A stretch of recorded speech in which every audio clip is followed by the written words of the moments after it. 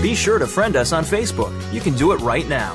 Visit facebook.com/Voice America or search for us at keyword Voice America.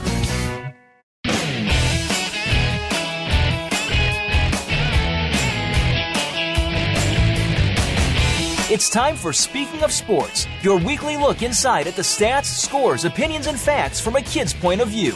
You can't miss one moment of the action going on in the next hour. Now, here's your host. Thank you and welcome to the program, Speaking of Sports on Voice America Kids. I'm Jason. I'm Fabian. And today we're going to be covering a variety of sports topics. We're going to start out with some of the pitching dominance we've seen this season, last season, and in general in the post-steroid era in baseball. Pitchers have been incredibly dominant in these past couple of years, especially. Last year was supposed to be the year of the pitcher, but this year seems to almost be continuing that theme.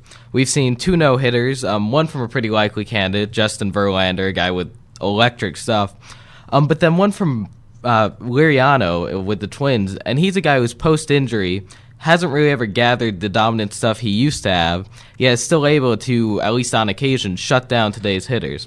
So, Fabian, what do you think's really going on with today's hitters in this post-steroid era? Well, first of all, you notice also with the pitcher stats improving, most of the hitter stats not necessarily decreasing, but the strikeouts just coming and piling up. And also, I think lots more emphasis is on how to pitch. And, of course, the hitters, of course, not on steroids, not really having that over advantage to pitchers, although you can make the case that pitchers did get caught for steroids too. You could talk about Roger Clemens and all those guys. But still, pitching, I think also, although they don't have as good stuff, the pitching coaches have improved, and also you see the location for these pitchers that are throwing. They have great location on the pitches that, like the old saying was, doesn't matter how hard you throw, if you place it right, you can't hit it. Exactly. I think in that regard, it almost seems as if the pitchers have kind of evolved beyond the hitters right now. Like, the pitching game is ahead of the batting game these days. You look at it, like you mentioned, strikeouts piling up. Instead of seeing home run records broken, we're seeing the strikeout records broken by guys like Reynolds in Baltimore, Justin Upton in Arizona, Austin Jackson over in Detroit. We're seeing the guys strike out a ton, which you almost associate that more with the steroid era, when you have these guys really swinging for the fences, trying to hit the long ball. I think almost there's some philosophy issues in today's hitters, where I think these guys really need to start shortening up their swings, getting away from these home run swings, and really trying to put the ball in play more. Of course, that being said, the only guy who's really putting up the big-time power numbers that we used to see back in the steroid era is a guy who has one of the biggest home run swings in baseball. Over in Toronto, Jose Bautista is last year's leader in home runs, surging ahead of everyone early in this season. And he's a guy who just totally swings for the fences, something discouraged by hitting coaches, but he's had a lot of success with it.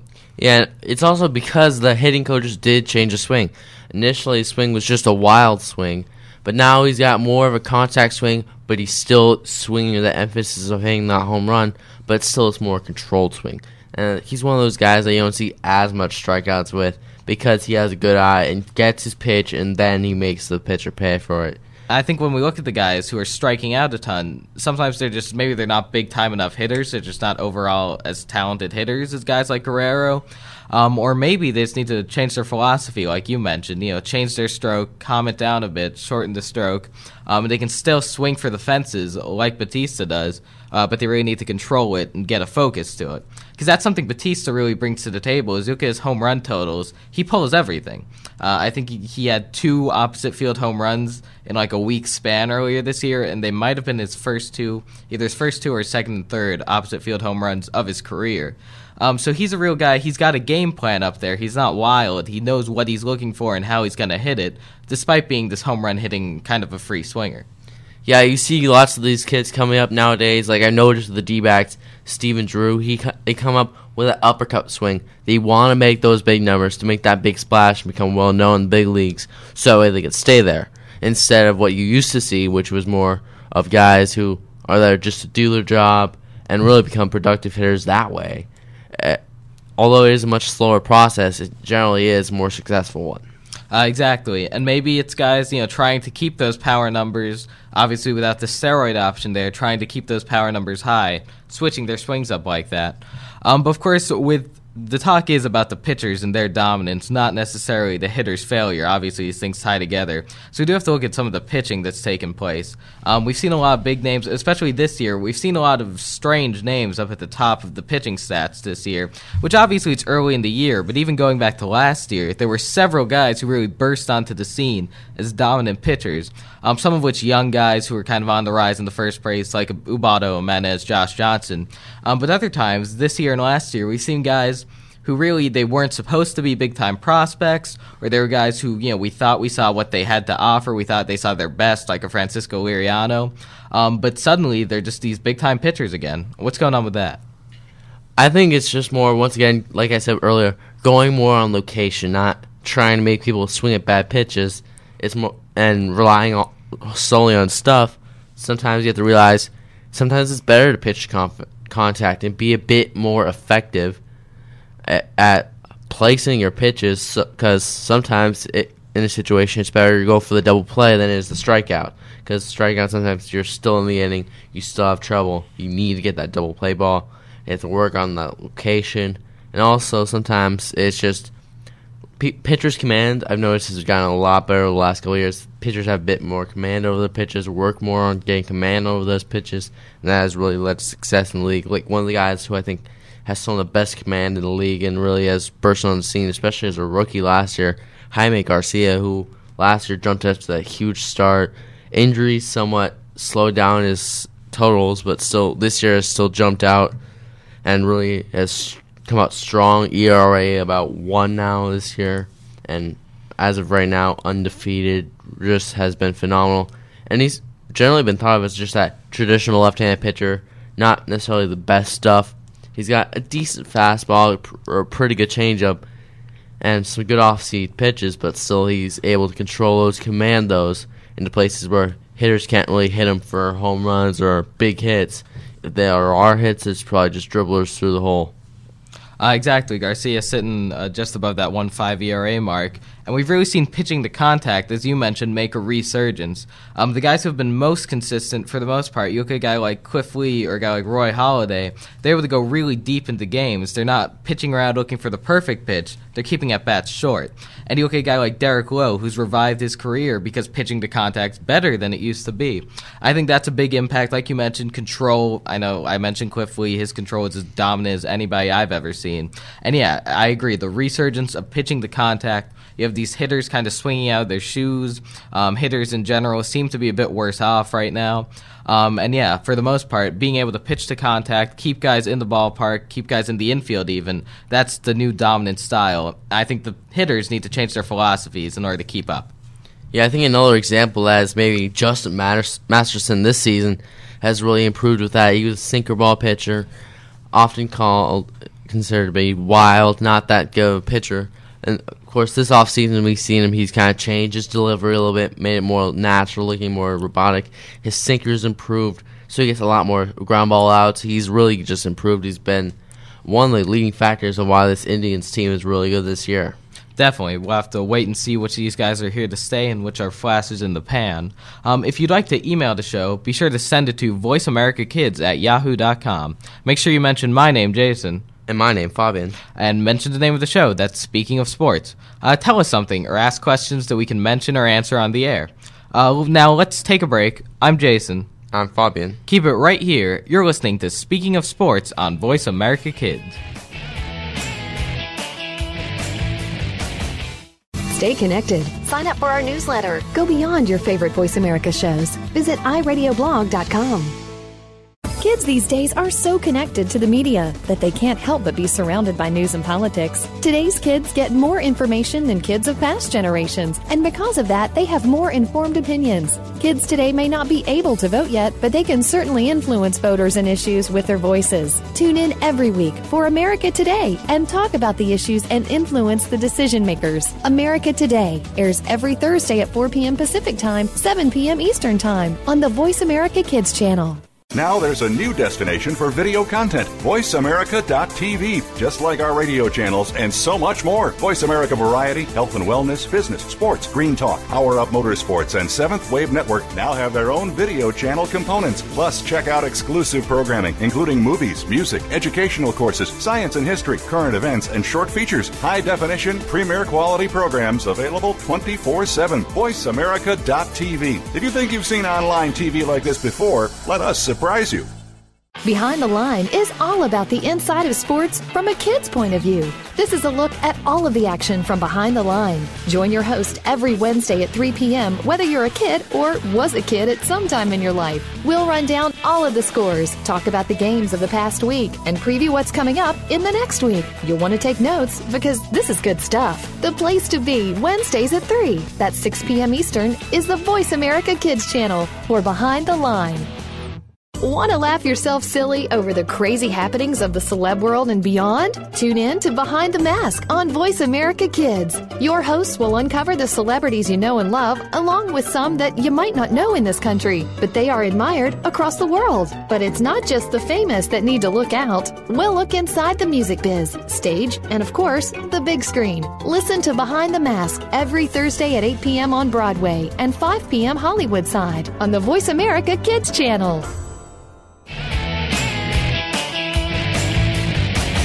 You're tuned in to Speaking of Sports on Voice America Kids. Now, back into the action. Welcome to the program, Speaking of Sports on Voice America Kids Network. I'm Fabian. And I'm Jason. And right now we're talking about how the NBA and NFL labor disputes have impacted how their sports have been run this year and possibly next year. Exactly. We've got two, on one hand they're different, but on the other hand, they're kind of similar situations going on in pro football and pro basketball. The NFL, obviously, it's kind of stopped being an on-again, off-again lockout, and right now it's just been an off-again lockout for a while now. So obviously that's going to have a big impact on the rookie players that have been drafted and pretty much all the players in the league, certainly an impact on every single team, more so on teams looking to rebuild, making more dramatic changes. And the NBA labor issues, we certainly don't know if it's going into a lockout, but if they resolve something that lowers the salary cap in the NBA, the NBA's salary cap structures, they've got that strange kind of soft cap system going on where pretty much every team's maxing out their salary cap. It's going to be, interesting to see what happens, because if they lower the salary cap, we might never see another Big Three type situation. And I think that Big Three thing was one of the things that was really beginning to rise in the NBA, because you saw all these super teams start to step up. Like you saw last year, the Knicks trading for Melo to create that kind of mini superstar group for New York. And also, of course, Celtics a couple years ago acquiring Allen and Garnett, and also the rise of Rondo for that team. And also looking at how the Lakers had their mini Big Three because they had Bynum and they had Gasol and then Bryant. So you see some of these Big Three teams trying to develop, and all of a sudden this lockout's trying to stop that. And also you heard some rumors like contraction over this year because you've seen those Big Three teams starting to step up. So you see some of the smaller market teams becoming even more unnoticed and not really much talent going there as compared to the big teams. Like Miami's got a huge media market, LA's got a huge media market, and as well as New York, of course, got the gigantic media market, and Boston still has a solid media market as well. Right, and I think that definitely could be really impactful on the NBA possibly not contracting that salary cap and instead just contracting the number of teams, is, as you mentioned, the Big Threes in these big media markets, these superstar teams, are amazing for the NBA. Parity is nice and all. Everybody always appreciates parity in sports like baseball and the NFL and whatnot. But basketball, it's really a star-driven game. The NBA has kind of always been a star-driven league. And having these super teams in big markets, like you mentioned, like Chicago, New York, Los Angeles, even Miami, it's a great thing for the league to be able to get this, to be able to get these huge-name teams competing against each other, these heavyweight title fight types of playoff matchups like we see in Bulls Heat. That's really great for the league. And, the league has proven time and time again that they aren't really willing to make decisions to make the Knicks a contender. But somehow I just struggle to believe that the league would kind of prevent the Knicks from getting on that level because they're in a great position to do so right now. So I agree that I think contraction is probably the bigger possibility right now. But whatever they do, it's going to have a huge impact on a lot of people, whether it's salary cuts impacting the teams kind of at the top or contraction impacting the teams more at the bottom. Yet again, contraction also, you have to look, maybe it's not the best idea. Like we saw in these last playoffs, we've seen people from small markets like Oklahoma City has been phenomenal. They've got so much talent there. Memphis went so far without Rudy Gay, who's supposed to be that big-time scorer for them, big-time all-star for them for most of the season. So Memphis, one of those small market teams, really going far into these last playoffs.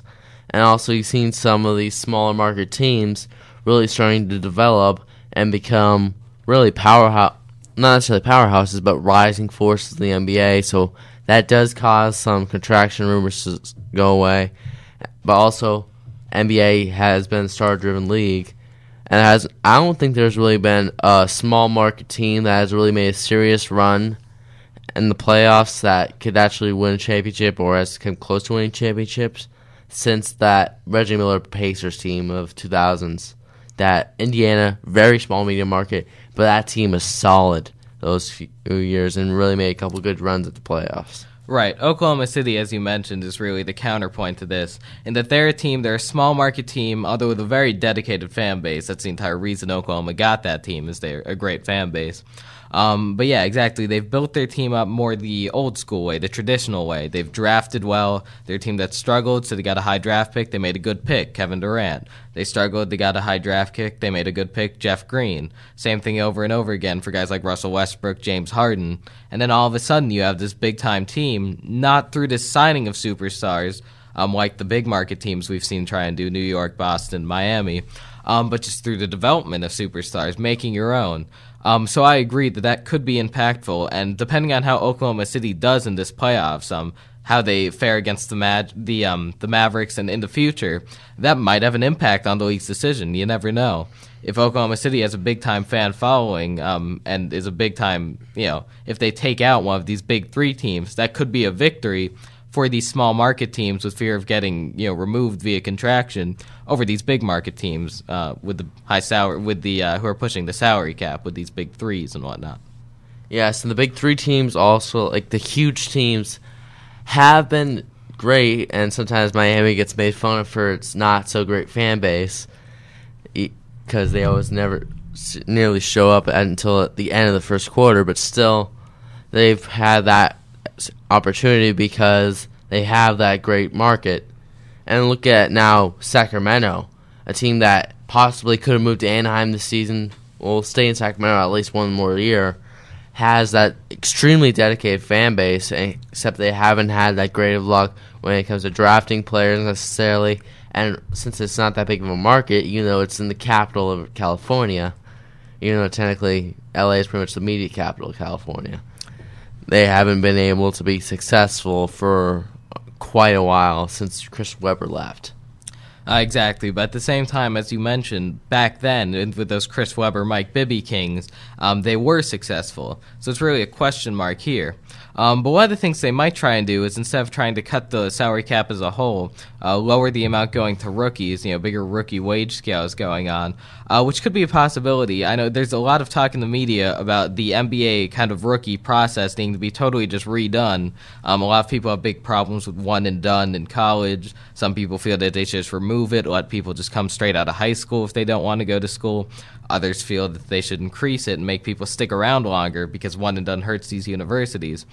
So as a whole, that might be where the impact comes. These guys who, trying to just go almost, from rags to riches, wind up, these one and done guys who are looking to get the big deal in the NBA, they might even be the ones hurt. They might not be getting the huge deals, which obviously in that case, that probably helps out, I don't know, maybe Cleveland for the most part, a team looking at 2 top 4 picks in the draft right now. They're going to have to shell out some money to sign these players.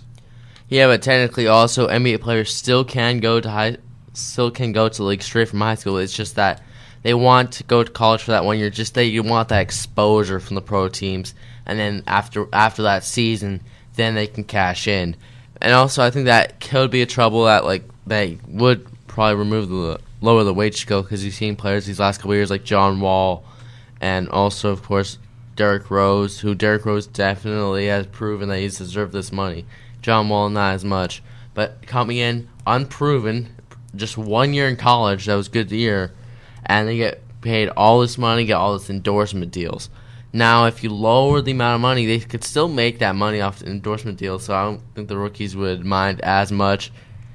And also, I think it probably would be the best strategic move for the NBA if it wants to cut costs, although the NBA is currently thriving in its current system. Definitely, that might be the best move. But what we know is they're probably looking at the NFL lockout. That's had to have a big impact on what the NBA is doing. The NFL lockout with its terrible publicity, it's just a bad situation.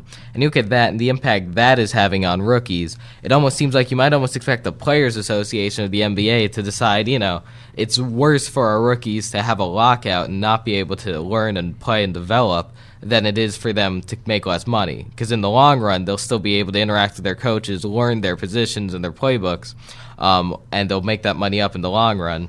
Whereas you look at some of these guys coming into the league in the NFL, and you wonder if some of this might have, effects that cannot be fixed in the long term. If some of these rookie guys will never be able to fully develop because they're not able to interact with their coaches and learn here in this first offseason. And you look at it, and acquiring a quarterback, that's something it takes time for them to get settled in and understand the team. You look at Brett Favre last year, who came in late. They shipped him in from Mississippi late in the training camp, and that had a big impact. That team could never really get it going. So we'll have to see if these veteran guys that come in and these rookie guys, if they can get it going for their teams, and if it won't have big impacts even in the future. Yes, that really is a problem for the NFL coming up. If you would like to email the show, send it to www.voiceamericakids@yahoo.com, and make sure to mention my name, Fabian, or my name, Jason, and mention the name of the show, which is Speaking of Sports. Tell us something, or ask us questions that we can mention or possibly answer on the air. Let's take a break. I'm Fabian. And I'm Jason. Keep it right here. You're listening to Voice America Kids. We're making it easier to listen to the Voice America Talk Radio Network live wherever you go on iPhone, BlackBerry, or Android. Download it from the Apple iTunes App Store, BlackBerry App World, or Android Market. Do you believe in the supernatural? Well, some do and some don't, which is why Beyond the Third Dimension looks at both sides. You have one host who believes in ghosts, while the other can't think of anything more ridiculous. Put them together and you get some great discussion and some real discoveries and exploration of the paranormal, and then some. Tune in to Beyond the Third Dimension, airing Tuesdays at 4 p.m. Pacific, 7 p.m. Eastern on Voice America Kids. And try not to be afraid of things that go bump in the night. Follow the Voice America Talk Radio Network on Twitter. We're at Voice America TRN. You'll get the latest fix on what's happening with our shows, this week's featured guests, and general happenings that you should know about at the Voice America Talk Radio Network. Now you don't have to miss anything when you're away from your home or office. Just go to twitter.com/Voice America TRN or follow along with us at Voice America TRN, the Voice America Talk Radio Network. We're on the cutting edge of social media. Can you keep up? Kids face very tough and very real issues every single day. It can be bad. It can be ugly. Now there's something good that can help. Tune in to The Good, the Bad, and the Ugly on the Voice America Kids channel. We'll discuss the issues and provide solutions and connections to solutions that you will be able to use. Our show goes right to the heart of today's kids and beyond. Your parents will probably want to listen in too. The Good, the Bad, and the Ugly airs Mondays at 5 p.m. Pacific Time, 8 Eastern on Voice America Kids. But sometimes they can get to be a handful. And just when you think you have them under control, that's when things get, well, crazy. For help, tune in to Paws Around the World. You'll get the inside secrets on keeping your pet the friend it's supposed to be, along with stories to keep you warm and fuzzy. Listen Fridays at 5 p.m. Pacific, 8 p.m. Eastern on Voice America Kids. You're tuned in to Speaking of Sports on Voice America Kids. Now, back into the action. Thank you, and welcome back to the program, Speaking of Sports, on Voice America Kids Network. I'm Jason. I'm Fabian. And right now we're talking about the drama that's been going on with some of these NBA teams. We've seen a lot of, especially the best teams in the NBA, usually look at dramatic situations among teams, conflict. It's usually in the big market teams who aren't succeeding. But we're looking at these big market teams that are succeeding, having a lot of internal conflict. You look at the Lakers, their sudden dismissal from the playoffs, which is allegedly built around these trust issues, this internal conflict. And we know Bynum has talked about trust issues in that locker room, and there are lots of reports trickling out. Obviously, the Thunder benching Russell Westbrook for the entire fourth quarter, which, again, it's something where we've heard conflicting things. Westbrook says he's fine with it. It's all good now. But if you look at the bench during that fourth quarter, Westbrook looked absolutely miserable at times. And then we're going to actually look back at the Miami Heat, the drama that they've been through. Obviously, the kings of controversy over in Miami. They had their entire Crygate, all of their issues. And we're going to look at how a team like that has been able to kind of develop out of it, see if the Lakers can do that. So, Fabi, why don't you start us off with this Lakers drama? What do you think's really going to make out of this? Well, first of all, I think there is somewhat drama there, but I think because it's LA, because it's one of those big-time, prime-time teams that you've always heard about NBA, always been one of the best teams, it kind of gets turned into something bigger, especially since LA's been very successful the last couple of years. Everyone expected them to have a three-peat, and all of a sudden, this collapsed in the second round, and you kind of saw it coming in the first round, and throughout the season, you saw some signs, but you kind of dismissed it, because if you've won 2 championships, you deserve the right of way. You really, they've won 2 championships, don't worry, they'll probably do it again. They haven't really made that many changes to that team. But still, I think, really, that team, I kind of could sense during the year that they kind of had something up this year. Something was just a bit off. You could kind of see in some stretches. Some stretches are phenomenal, like they started out 17-1 post-All-Star break, and some stretches they looked just completely out of sync. They either weren't putting in the effort, or they just weren't working well together. Like sometimes Gasol would just drift out of the game. Sometimes Kobe would try to go back to his old ways of when he pretty much had to carry his team, just scoring in bunches, but the rest of the team couldn't do much. And I think the thing that told me that really kind of convinced me that the Lakers probably would not win the championship that year was Christmas Day, when the Lakers just got blown out by the Heat, who at that time everyone was saying, they can't be a good team, the Heat aren't going to do good. And all of a sudden, they go into LA and blow out the 2-time defending champs. Exactly. The Heat, that was really the first time we saw them start to pick it up after their early season struggles. By the way, in case you haven't really been following the news coming out, what we've heard is allegedly Kobe Bryant's wife had something to do with Gasol's girlfriend breaking up with him, and there's allegedly Gasol and Bryant weren't speaking to each other for a bit. So that's the real rift that's been caused here, and obviously that led to the events, as you mentioned, of the second round of the playoffs, particularly that awful Game 4 where the Mavericks just blew them off the court and the Lakers had a couple of hard fouls, to really almost dirty plays. But I agree. You mentioned Kobe trying to take over games, kind of trying to do his one-man show deal. And I think that is why this Lakers team is going to figure it out, is going to stick together. Is Kobe kind of remembers what it was like back when he had forced out Phil and he had forced out Shaq, what it was like back when he was supposed to carry this team alone. And he remembers what it's like to go into the first round of the playoffs and just lose. And I don't think Kobe wants to go back to that. Kobe is definitely a guy, the one thing you can't take away from him is that he is a guy who wants to win above everything else. You can argue he's not a team player or whatever, but at the same time, what he wants is he wants to win. And Gasol, you got to imagine Gasol, it seems that he loves to be a big-time player. He loves showing up in the playoffs and performing there.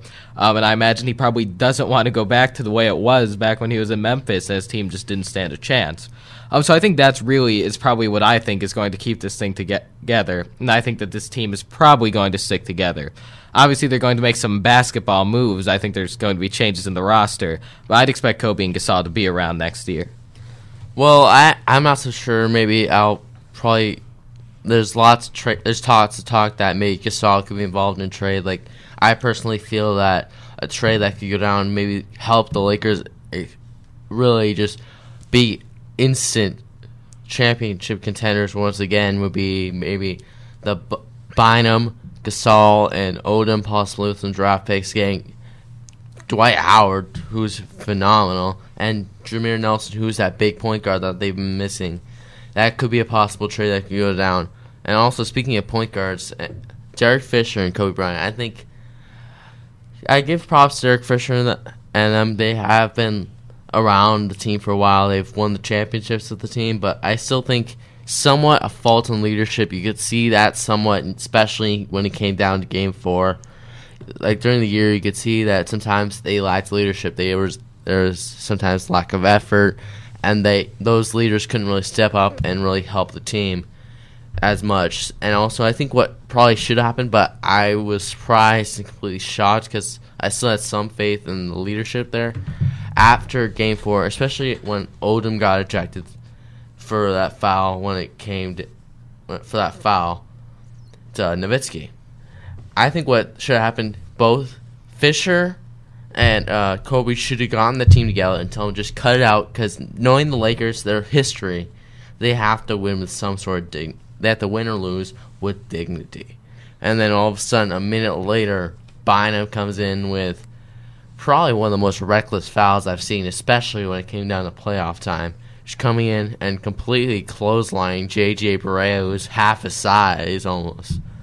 And really just exemplified the Lakers season that way, of just going out with a bang, not really being that team anymore.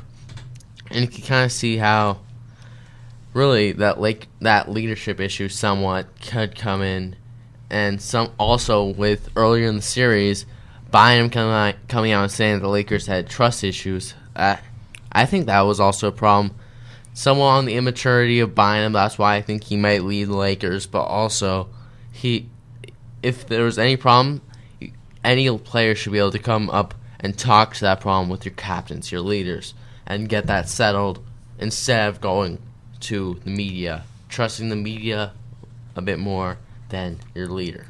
Right, and I agree with your point on Fisher, which is I'm not sure if this team really still listens totally to Derek Fisher. Obviously, from a basketball standpoint, there's a lot missing from Fisher these days. He's pretty much too slow to guard most of the point guards in the NBA. I wonder if that kind of lack of basketball skills due to age has impacted what the team thinks of him. As far as Kobe, I don't think this team can turn on Kobe. This is Kobe's team. But yeah, I wonder if maybe Kobe quit on this team and, as you mentioned, didn't sit them all down after the Odom foul. But speaking of point guards, and you make a good point that these guys really need to be able to be vocal about these issues, we go over to Oklahoma City, a team who did advance as playing that Mavericks team that knocked out the Lakers. Russell Westbrook, Game 2, the big turning point game for the Thunder that really made them look like contenders again, sitting for the entire fourth quarter. And we're hearing a lot of strange things coming out from there. Sometimes Westbrook is saying that he was good with it, that he's fine. But other times it really didn't look that way. What are your thoughts on that? Where do you think Westbrook's going to go with this? I think it isn't nearly as much of a conflict as people are saying, because Westbrook, he admits his play in this series has not been as good as where it needs to be. He has more turnovers than he does assists in this series, which is never a good thing, especially for a point guard. And he is somewhat frustrated with his play, which I'm not sure if he's frustrated with the fact that he got sat out in that fourth quarter. I think he's more frustrated with how he's been playing. And also, I give credit to Scott Brooks. He handled that situation extremely well. And also, that bench, it was smart for him to keep the bench in the game. The bench was phenomenal. Probably the reason why they won that game. James Harden was phenomenal, had 23 points.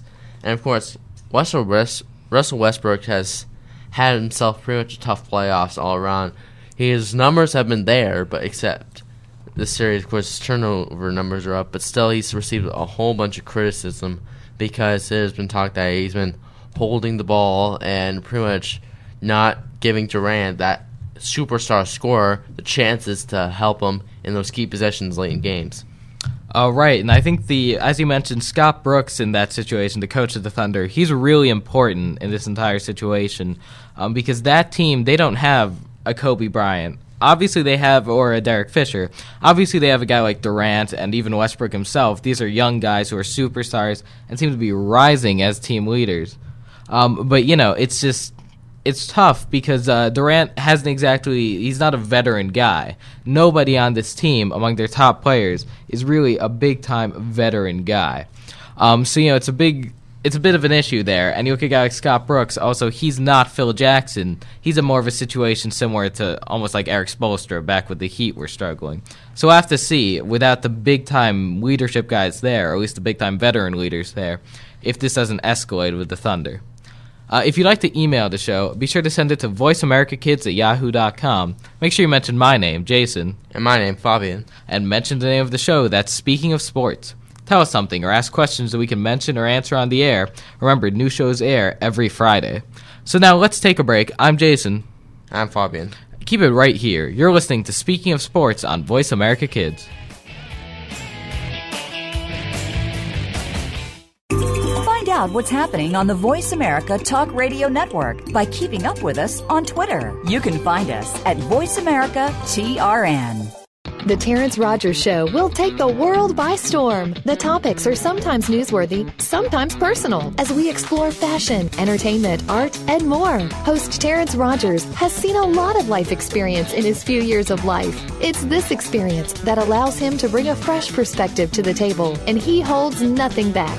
Tune in to The Terrence Rogers Show every Monday at 3 p.m. Pacific, 6 p.m. Eastern on the Voice America Kids channel. You'll laugh, cry, and most importantly, this show will reach out and touch your... We're making it easier to listen to the Voice America Talk Radio Network wherever you go. In addition to listening live, you can check out information about your favorite talk show hosts, discover new talk show personalities, add shows to your list of favorites, and listen to all our show archives on demand. All from your iPhone, BlackBerry, or Android. Download it from the Apple App Store, BlackBerry App World, or Android Market, and get ready to tune in. The Voice America mobile app, powered by Aircast.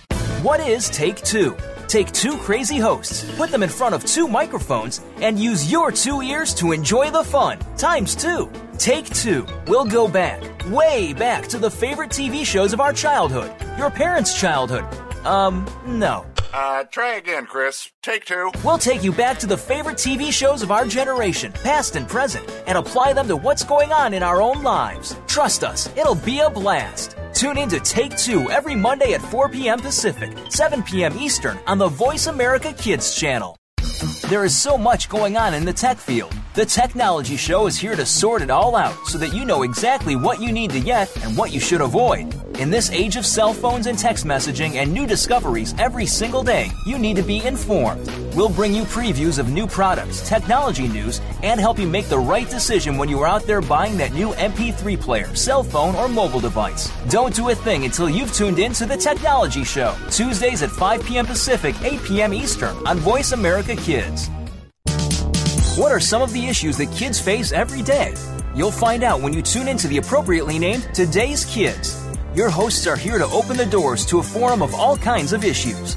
Nothing is off the table here, and because it's on the Voice America Kids channel, you know you're getting a kid's perspective. Tune in every Friday at 4 p.m. Pacific Time, 7 p.m. Eastern Time for Today's Kids. Your hosts will lead this forum of engaging conversation on Voice America Kids. Want to know what's going on behind the scenes with your favorite Voice America Talk Radio Network host? How about what's new with our network? Make sure you check out the iRadio blog, a look at what's hot at Voice America and beyond. Visit www.iradioblog.com today. Get the inside scoop on every channel on our network, including breaking news, featured guests, blog posts from our hosts, and much more. Make sure you sign up for our newsletter for even more inside action. Visit iradioblog.com today and stay connected. You're tuned in to Speaking of Sports on Voice America Kids. Now, back into the action. Welcome back to the program Speaking of Sports on the Voice America Kids Network. I'm Fabian. And I'm Jason. And right now we're talking about our sports and states segment. This week's segment is a state not really well known for sports, but certainly doesn't have its notable athletes from it, which is the state of Alaska. Definitely. Alaska, an interesting state in all regards, and certainly an interesting state in sports. And Fabian, I'm sure there's some listener who last week was sitting at home going, well, Alabama, there's no way they're doing Alaska after this, but we are faithful to the alphabet. Alaska's coming up. So Alaska, yeah, exactly. As you mentioned, it's a strange state as far as sports are concerned. Obviously known for world-class like hunting and fishing, and then obviously dog sledding is popular up there. Obviously pretty much the mecca, so to speak. But also some big-name athletes in some other sports you might not have thought of.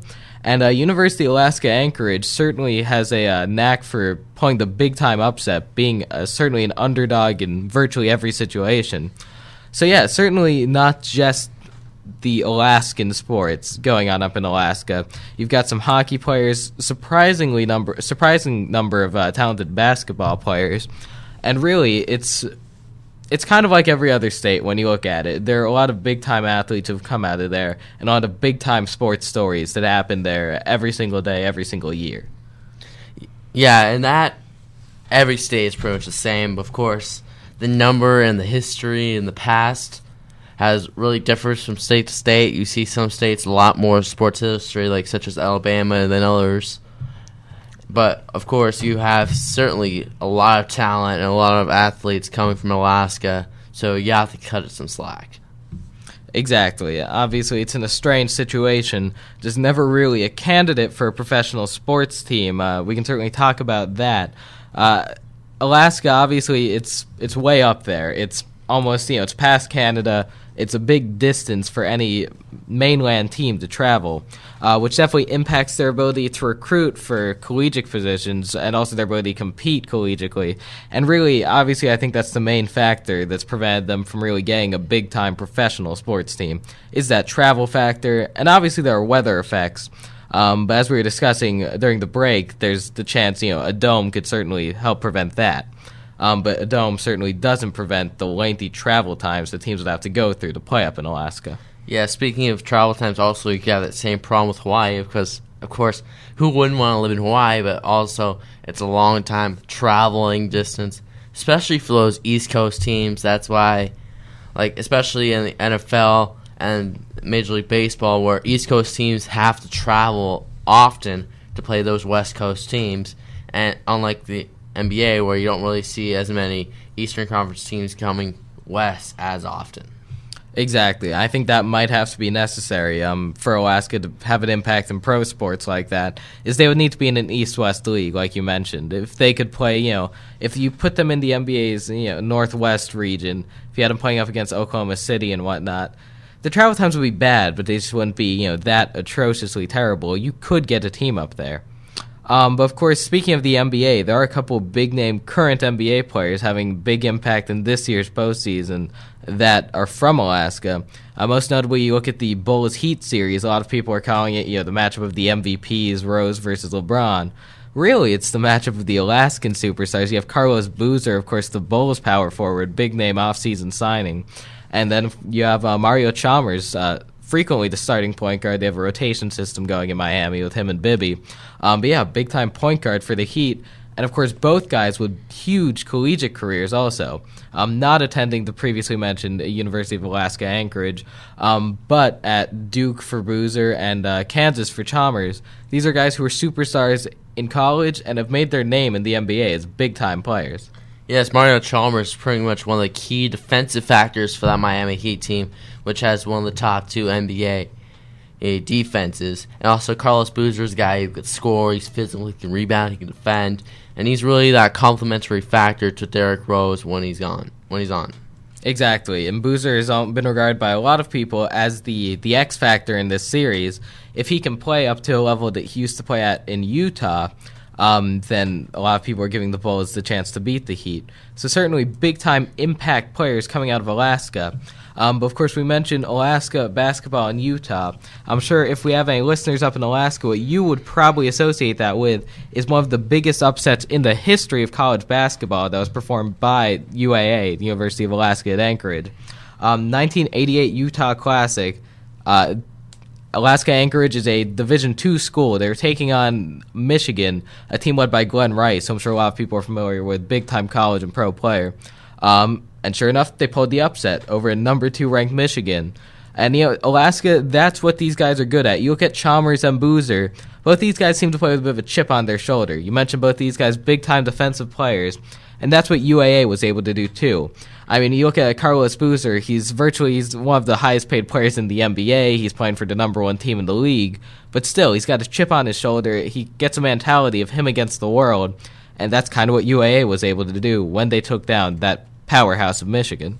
Yeah, it's not just in basketball. Like, you see lots of Alaskan guys, and when you come in and see them in sports, they kind of come in and play with a chip on their shoulder. Like, you'd say Mark Schlereth, who was a guard for those two-time Super Bowl champ Broncos team, one of the key factors of that team, had a real chip on his shoulder. And of course, probably the most notable guy out of Alaska is probably the best postseason big-time pitcher ever in Curt Schilling, who is absolutely phenomenal, who has so many postseason records, and also has been very above average when it came time to be the regular season as well. Exactly, and we go from guys who show that chip on their shoulder, like you mentioned, through defense and basketball and Boozer and Chalmers, to do guys who can kind of show it vocally almost in Schlereth and Schilling. Both guys who, after their pro careers ended, they've been able to make big names up in the media area. Schlereth, probably more known by most of our listeners as, a common guy on ESPN. He's certainly one of the favorites on Mike and Mike in the Morning, comes through on NFL Live.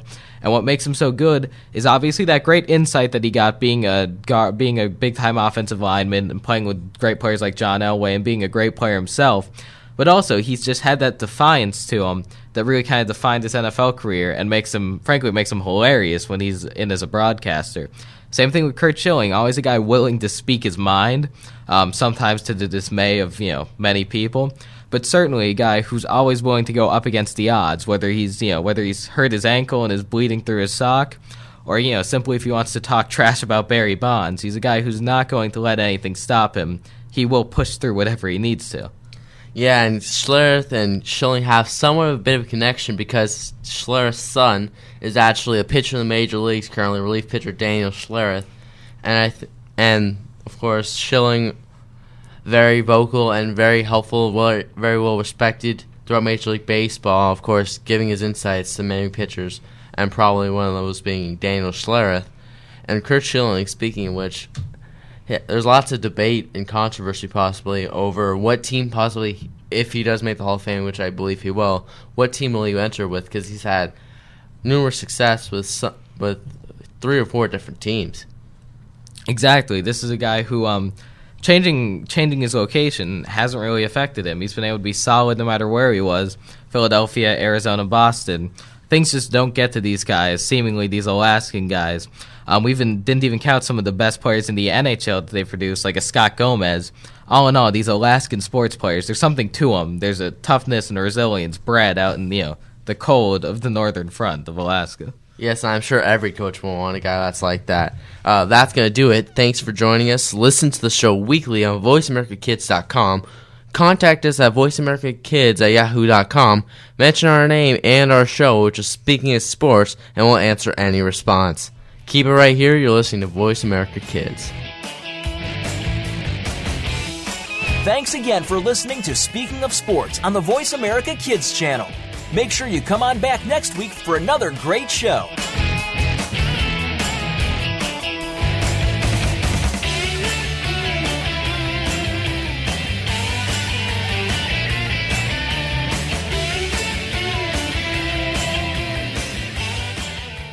You're listening to Voice America Kids. Real kids, real talk radio. The future of online TV is here. View exclusive content from your favorite talk radio hosts and new programs that you can't see anywhere else. Visit voiceamerica.tv today.